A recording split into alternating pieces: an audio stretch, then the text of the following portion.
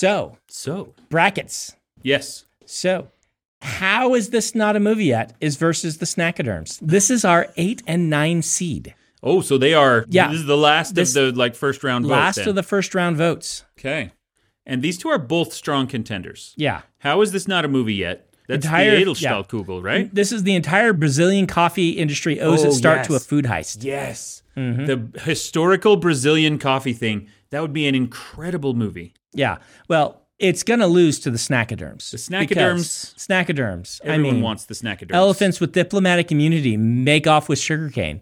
It's a good description there. I think Scar wrote that. At some point, I want a big plushie of a Snackaderm. We're not making those. Yeah. So I'm going to have to talk to the guys that make my plushie meat cleavers and say, hey. I need a Snackaderm. Make me a Snackaderm. Yeah. I mean, if this one wins, we might have to have plushies with our T-shirts.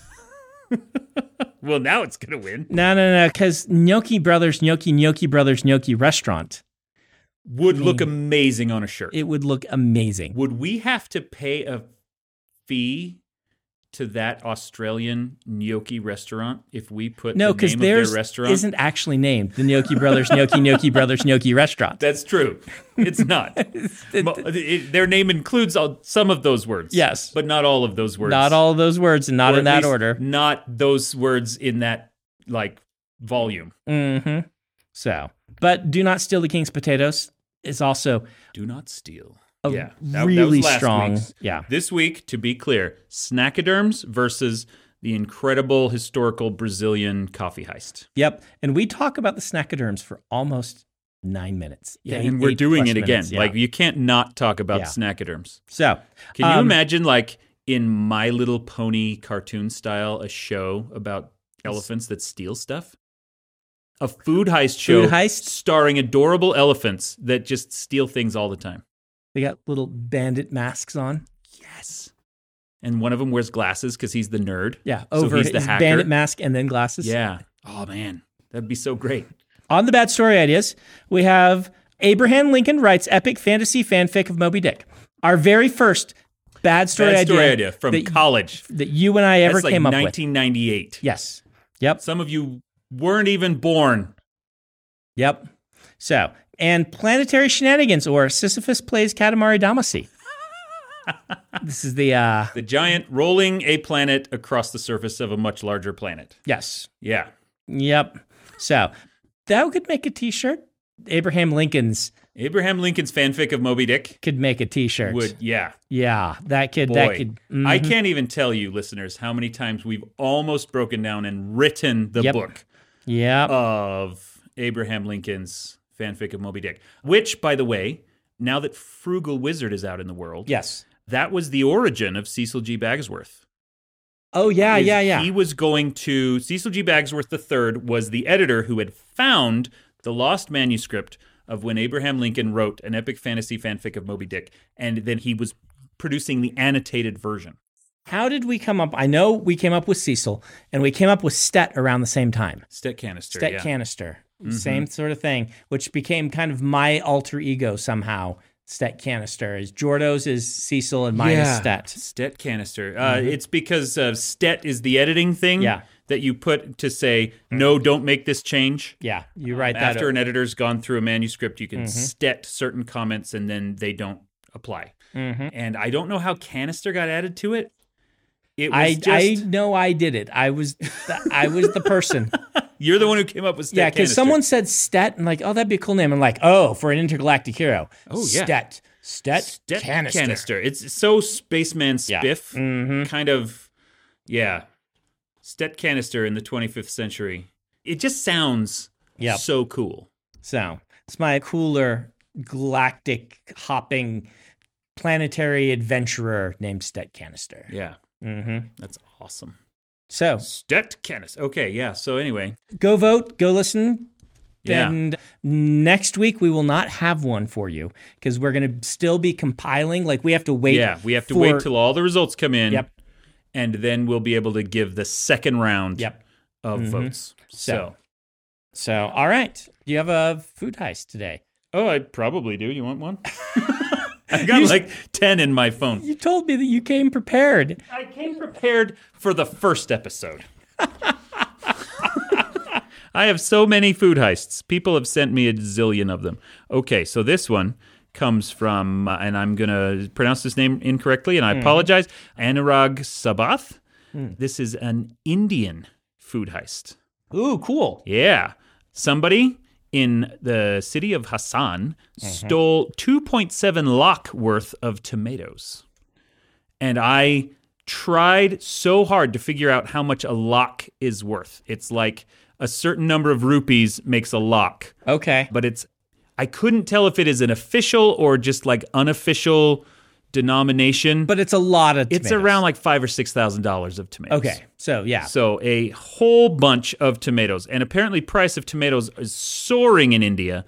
And so in the Hassan district, somebody stole a whole bunch. A bunch of thieves sneaked into a field and harvested all the tomatoes. So what are they doing with these tomatoes, Dan? Well, they're going to open a rival restaurant to the Gnocchi brothers, and like we need a nice marinara. Well, I mean, it's in India, right? Yeah. So I assume that this is going to have to go into like a curry of some kind? Like a Rogan Josh or something like that. Yeah. A Tom Kha Gai soup uses tomatoes, Okay. I know. Yeah. So Okay. Or are they throwing them at people? They might just be throwing them at people. Yeah. Yeah. They've got such a massive and wonderful, movie Hollywood culture over there, and some of them are wonderful and some of them are not, and maybe they're throwing tomatoes at the ones that are not. I actually know what this is. Okay, what is it? It's Star Trek 4. Star Trek 4. Star Trek 4, so like in the future we don't have any tomatoes? In the future, the tomatoes have died off because of global warming. Yeah. Climate change has killed all the tomato crops. Killed all the tomato crops. Just like it's doing with bananas right now. Yep. And bees. A giant intergalactic tomato shows up to see what happened. I feel like I've seen this movie. It's called Star Trek 4. To see what happened to all of the children that it left to seed on Earth. It has seeded tomatoes throughout the galaxy. Yeah. Mm-hmm. Hoping one day to come back and harvest them. Yes. Well, with all of their knowledge, because they're actually a sapient species that, gets reborn and reincarnated. And so they remember. Absorbing the history of everything. And then they realize that we've absolutely effed up our planet. Yep. And they're all dead. Mm-hmm. And so somebody has to go back in time and get some tomatoes from the Hassan district in India. Yes. And bring them into the future to appease the giant space tomato. I mean, frankly, I don't know why the police haven't already come to this conclusion, because it seems it's really obvious. Like, what else could it possibly be? I saw Star Trek 4 in the theaters. I was that much of a nerd as a kid.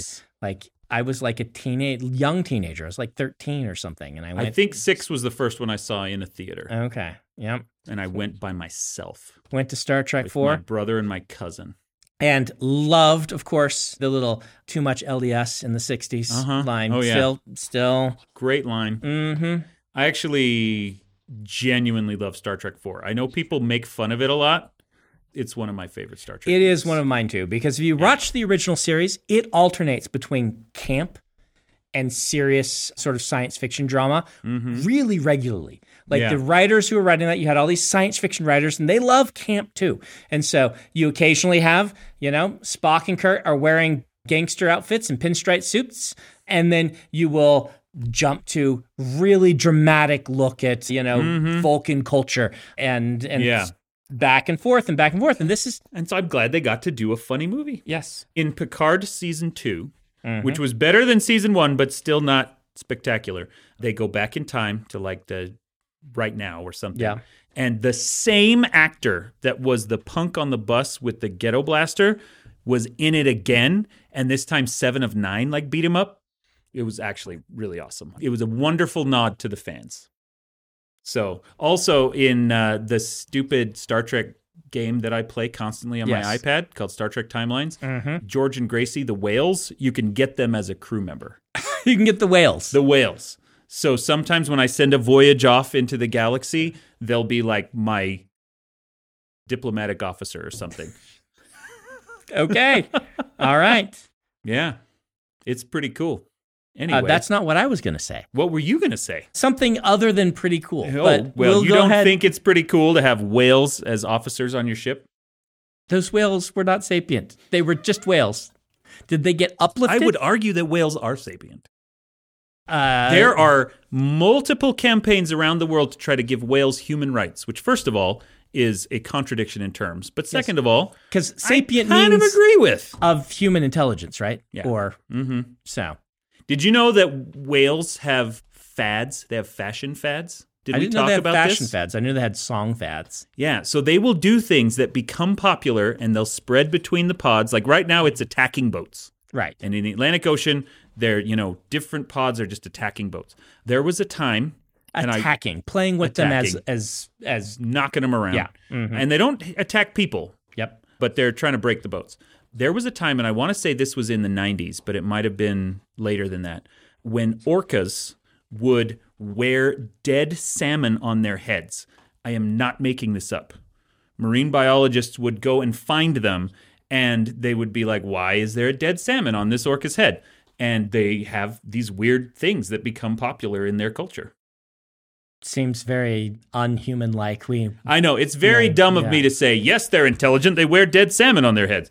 No. I was making your point for you. We would never do something that dumb. No, we wouldn't. No, of course not. No, there's no fads about eating Tide Pods. Yeah.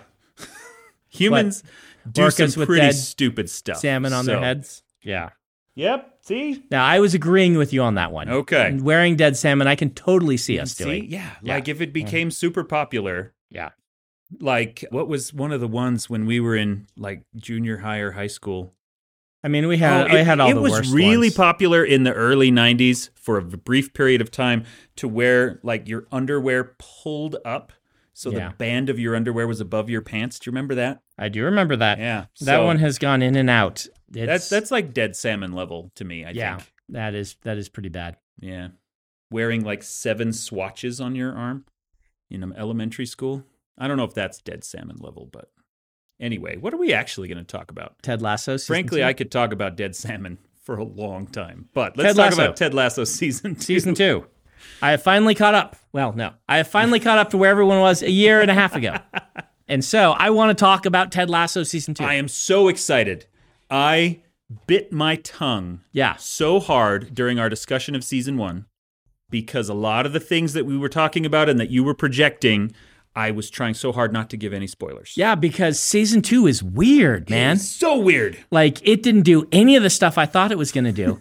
But season 3 is, right? At least the last episode. Yeah. Now, don't tell me any spoilers, but, like, one of my predictions, at least to Emily, I don't know if I predicted here, is like, all right, the evil husband needs to buy a soccer team and have a rival soccer team. Mm-hmm. I felt like they were setting him up to be the next big villain, because we came to love her. And so it's like, well, but then nope.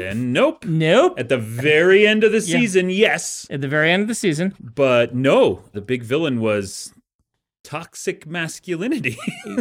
Yeah. Or just not this season. Like, I don't know what to make of it. Because did you like it? I did like it. Awesome. The writing is still excellent. The characterization is still excellent. The season doesn't have as much of a soul. And if I have a criticism of it, it's that. The first season was so great because they used this frame story to pull us through episodes, and we had to find out what happened next. Yeah. Season 2 took me many times longer than season 1, because when it sits down to watch a show, it's like, Ted Lasso is good, but we would find something else to watch, because that connective tissue of are they going to get relegated or not in season 1 was so powerful. And I thought that they're like, well, what do we do for season 2 to have the same sort of thing? And their answer was, we just won't, which is defensible. Let me tell you, it's gutsy. I super appreciate it. I love a lot of things they did with season 2. I don't think it worked, that aspect of it. Like, not having something that I felt the season was about made the season much harder to latch onto. Well, and this is something that I teach a lot of classes about when we do writing conferences and stuff, is the difference between a story or a bunch of stuff that happens. Yeah. And this was a bunch of stuff that happens. It was interesting stuff with characters that I like. Yep. But whereas the first season had, not only the relegation plot, but also the, Rebecca is horribly betraying Ted and what's going to happen when that finally comes around. And it was tightly plotted. It was beautifully paced. It all came to a glorious conclusion. And season 2 was just basically, well, yeah, these characters are fun. Let's watch them for a few episodes and just see what they do. There was nothing compelling to pull you from one to the other except your love of the characters. Yeah. Now, there's a lot of cool things. Like, I really like Nate's heel turn. Slow burn across the series. At the last episode, he could have gone either way. Well, the next to last episode, he could have gone either way. And they slow burn him into villain. And it really worked. The actor I'm in awe of that actor because he both was able to make us love him in season 1, undermine that through the course of season 2 until it brought to a head to the point that you just are so happy to hate him. Yeah. In that happy to hate him sort of way, Like he's a genuine villain at the end. Yeah. One of the things I loved about him, and the reason I made the crack about toxic masculinity is there are 2 or 3 times in the season where he stands up for himself and demonstrates strength and then immediately goes after a woman. Yeah. Like when Keeley finally convinces him to be strong and stand up straight and stuff, he kisses her. Yes. And she's like, no, that's not where this was supposed to go. Later on in the restaurant where he stands up and he's like, first, no. but yes. Was it first? Yeah, but you're right. Give me a good seat in this restaurant. And she's like, okay, fine, I guess. And then he asks her out on a date. And that linking of, strength, masculinity with, the sexuality, that connection to women, I thought was really interesting and really intriguing. That is really interesting. I will give you that. When you were saying it, I thought it was like Ted not being willing to open up. No, which I don't know that really right. No, I don't really have any complaints with Ted in season 2. No, said Ted's arc worked really well. They dug in him. All the characterization was really good, and my complaint is that overarching thing, and also that it stopped being about football at all. Yeah, for quite a while. And even as a person who doesn't watch football, I'm like, yeah, but this is my story. This is a football team. I want to know how they're doing. I want the games to be more relevant to the story. And I was missing that. And it came back a little at the end. But I was missing that. I would say that I really liked Sam's sort of arc. It was nice that he became a much more prominent character. My worry is he doesn't have the flaws that all the other characters do. So I'm hoping season 3, we get to see another side of Sam because they did that with the doctor. The doctor was really well used this season. She came on and psychiatrist. Yeah. I'm like, oh, she must be the new villain. Because I'm still waiting for a villain. Then by a couple episodes in, I'm like, okay, she's not. Okay, she's obviously not a villain. There's obviously no villain.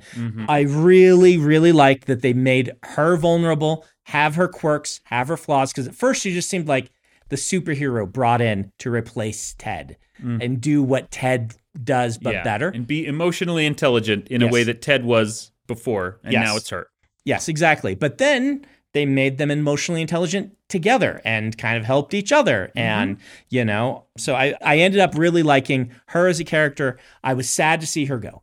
But Sam is just paragon. He's too angelic. All the way through. Yeah. And because of that, it's hard for me to root for the relationship with him and Rebecca because I don't know what makes them good together because I don't know him well enough to understand, if that makes sense. Yeah. No, one of my favorite metaphors for love is an idiom I picked up in Mexico, which is that you have to find your media naranja, your other half of the orange. Yes. And that, when you find the right person, you just fit together like 2 halves of an orange. Yes. And we don't really ever get to see Rebecca and Sam together. We don't see how one of them improves or completes the other one in either direction. Yeah. And so that romance, while it is intriguing, means nothing to me emotionally because we don't actually see it. We just see the effects of it. Yep. So I'd say, I guess that's the other big weak link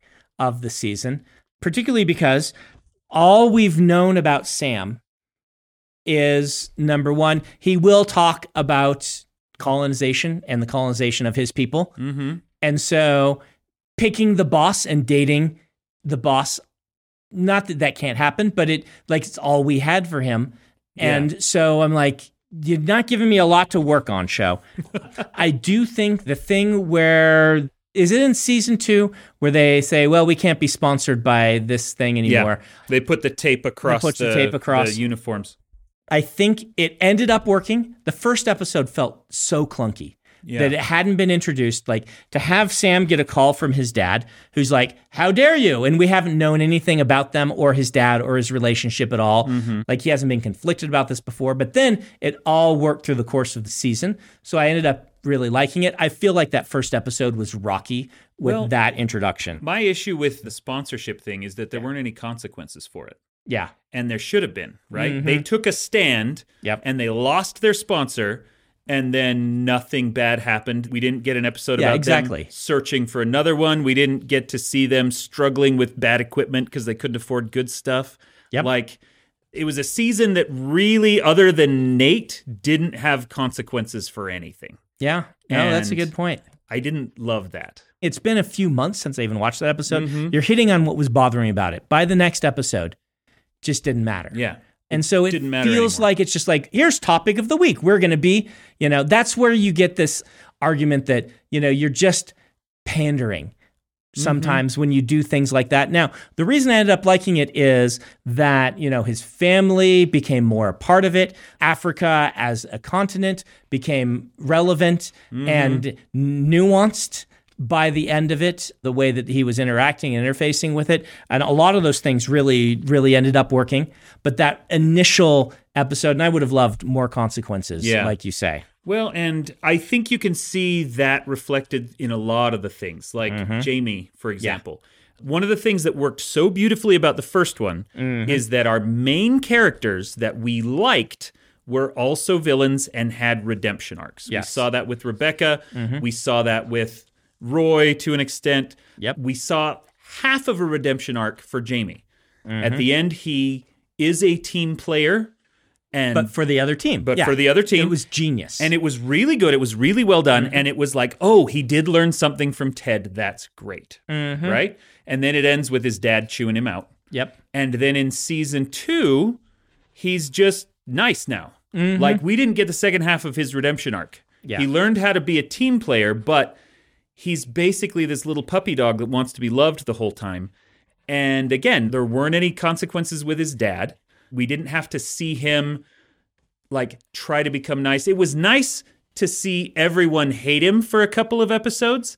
That worked for me. And it is really nice. Let's give credit to the 2 scenes where Roy thinks he's still a jerk and has to realize that he's not.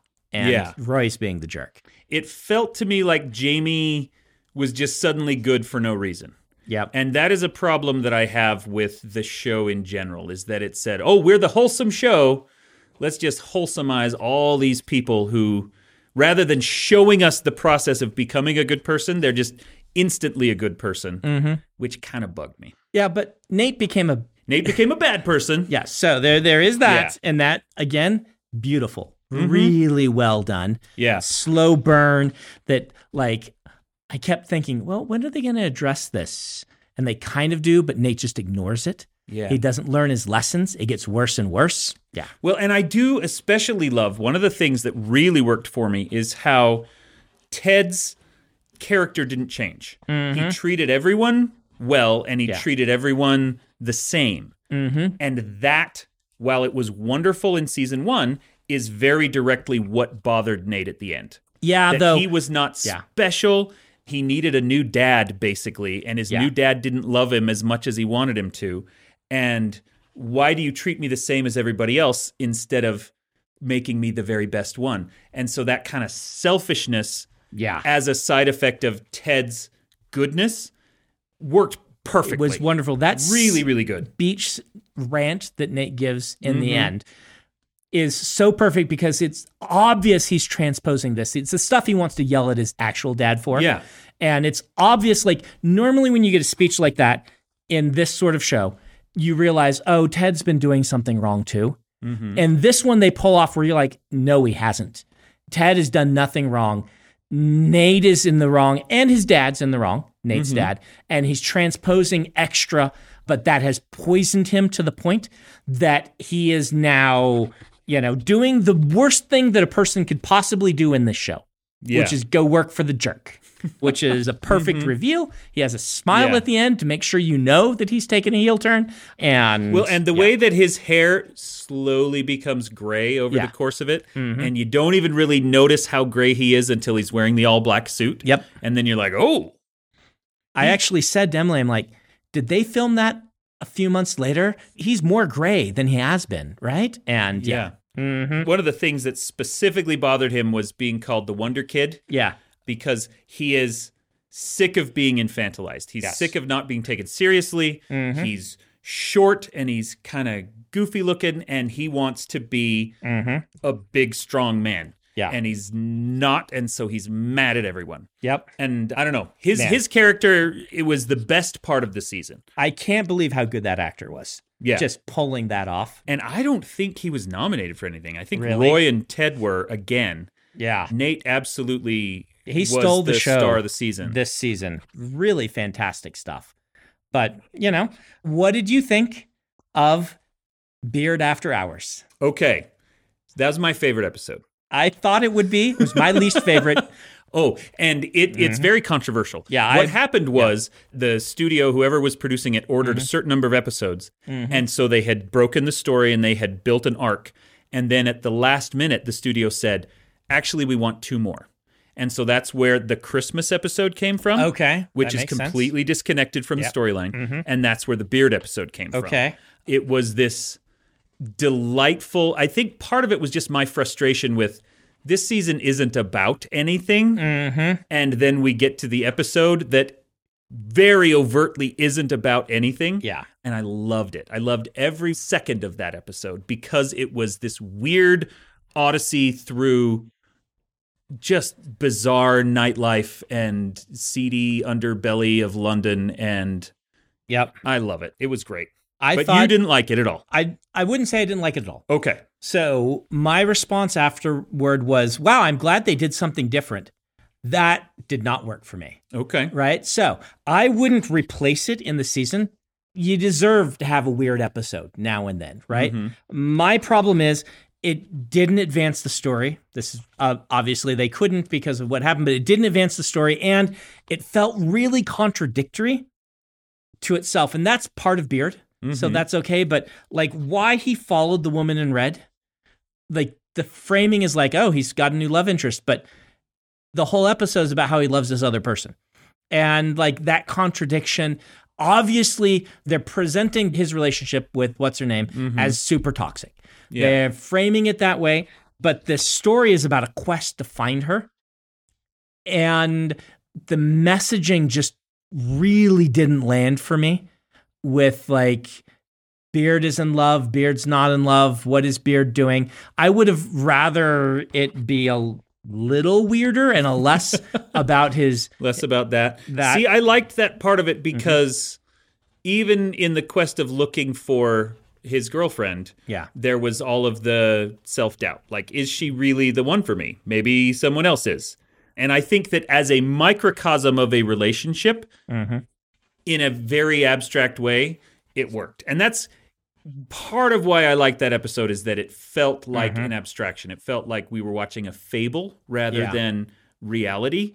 Emily hated it. It's the only episode she absolutely didn't like. I can understand that 100%. I know that it is most people's least favorite episode of the entire show. And I think part of why I didn't like it as much, even though I like the things you're saying about it, is I really wanted to get to know Beard. Like, in the other character-focused episodes, we really learn about the characters. We dig in. Like, when we find out about Nate's family and how they treat him and things, we learn so much about Nate that is super relevant to the rest of the story. When we do the same with Keeley, when we do the same with Rebecca, when we do the same with Ted, every one of these characters, what we find out, even if the episode isn't relevant, what we found out is super relevant to everything and how it reframes how they interact. Beard, we learn nothing, I feel like. No, we don't. And I think the show is doing that on purpose because it loves keeping Beard as mysterious so that he can say or do weird, out-of-character things. Yeah. And they still count as in character because that's what his character is. Mm-hmm. So, yeah, I totally get it. It is not an episode that works for everyone. But it's very funny that you knew that would be my favorite one. I'm like, Dan's gonna love. Absolutely a Dan episode. This is the Dan. Dan would like the whole that show. Hates everything you love is, of course, going to love the thing you hate. It's not that way, though. You're super erratic in the things I love that you hate. That's what makes it so interesting. Like, I can't tell if I'm going to say something, you'll be like, yeah, that's brilliant, that's genius, something that I love. Or it'll be like, hey, here's this universally loved piece of media that talks about the nature of art in a way that is really touching. You'll be like, oh, yeah, it's trash. So that's what makes it interesting. Well, yeah. I'm glad that I'm entertaining. But I also know you well enough to know that the weird surrealist journey through mythology as represented by the underbelly of London is just like, you're going to be like, That's like, that's my catnip right there. Yeah. That episode, I would watch a whole season of that. Even though a whole season of that would be terrible, I would still watch it. Okay. But, yeah. So basically, my problem with season 2 boiled down. I felt like it wasn't about anything, even though it was peripherally about the downfall of Nate. It was scattered, it was disconnected, and we didn't really get to see consequences. So, same thing with Rebecca as with Jamie. And I know we're running out of time. Rebecca apologizes to Ted at the end of season 1. And then in season 2, she's just magically a wonderful person who's best friends with everybody. It still feels like there should have been more character development there. I agree with you. Everyone lost all their flaws and have become a little less interesting. Brandon's checklist of predictions. Okay. So my predictions were, I had trouble with Roy because I said, if you remember, Roy needs to be on the coaching staff. But they just promoted Nate. They can't just promote Roy. Yeah. So how do we have Roy on the coaching staff? And I'm like, being a commentator when they did that. But then he joined the coaching staff. So that's a half point. So you're half right. Half right. Well, and part of him joining the coaching staff, I think, is what drove Nate away. Because he's like, wait, I thought I was your special boy. Why do you have 2 special boys now? Yeah. Like, all of that worked. The episode where he comes back and joins the staff and, like, the Rolling Stones song that's playing at the time, like, it was all just perfect. Prediction, Boss will buy a rival team. Didn't happen in season 2. Happens in season 3. Do I get another half point for that? Well, I mean, it did happen in season 2. It just happened in the last episode. I just thought that would be the arc of season 2. So we'll give you half a point for that, too. Half a point. And then prediction that they would spend season 2 trying to get back up to the Premier League.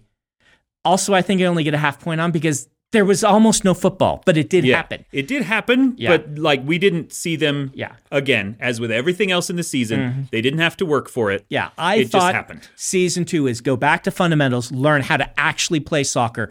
Ted has to learn to be a coach. They deserve to win, and they do.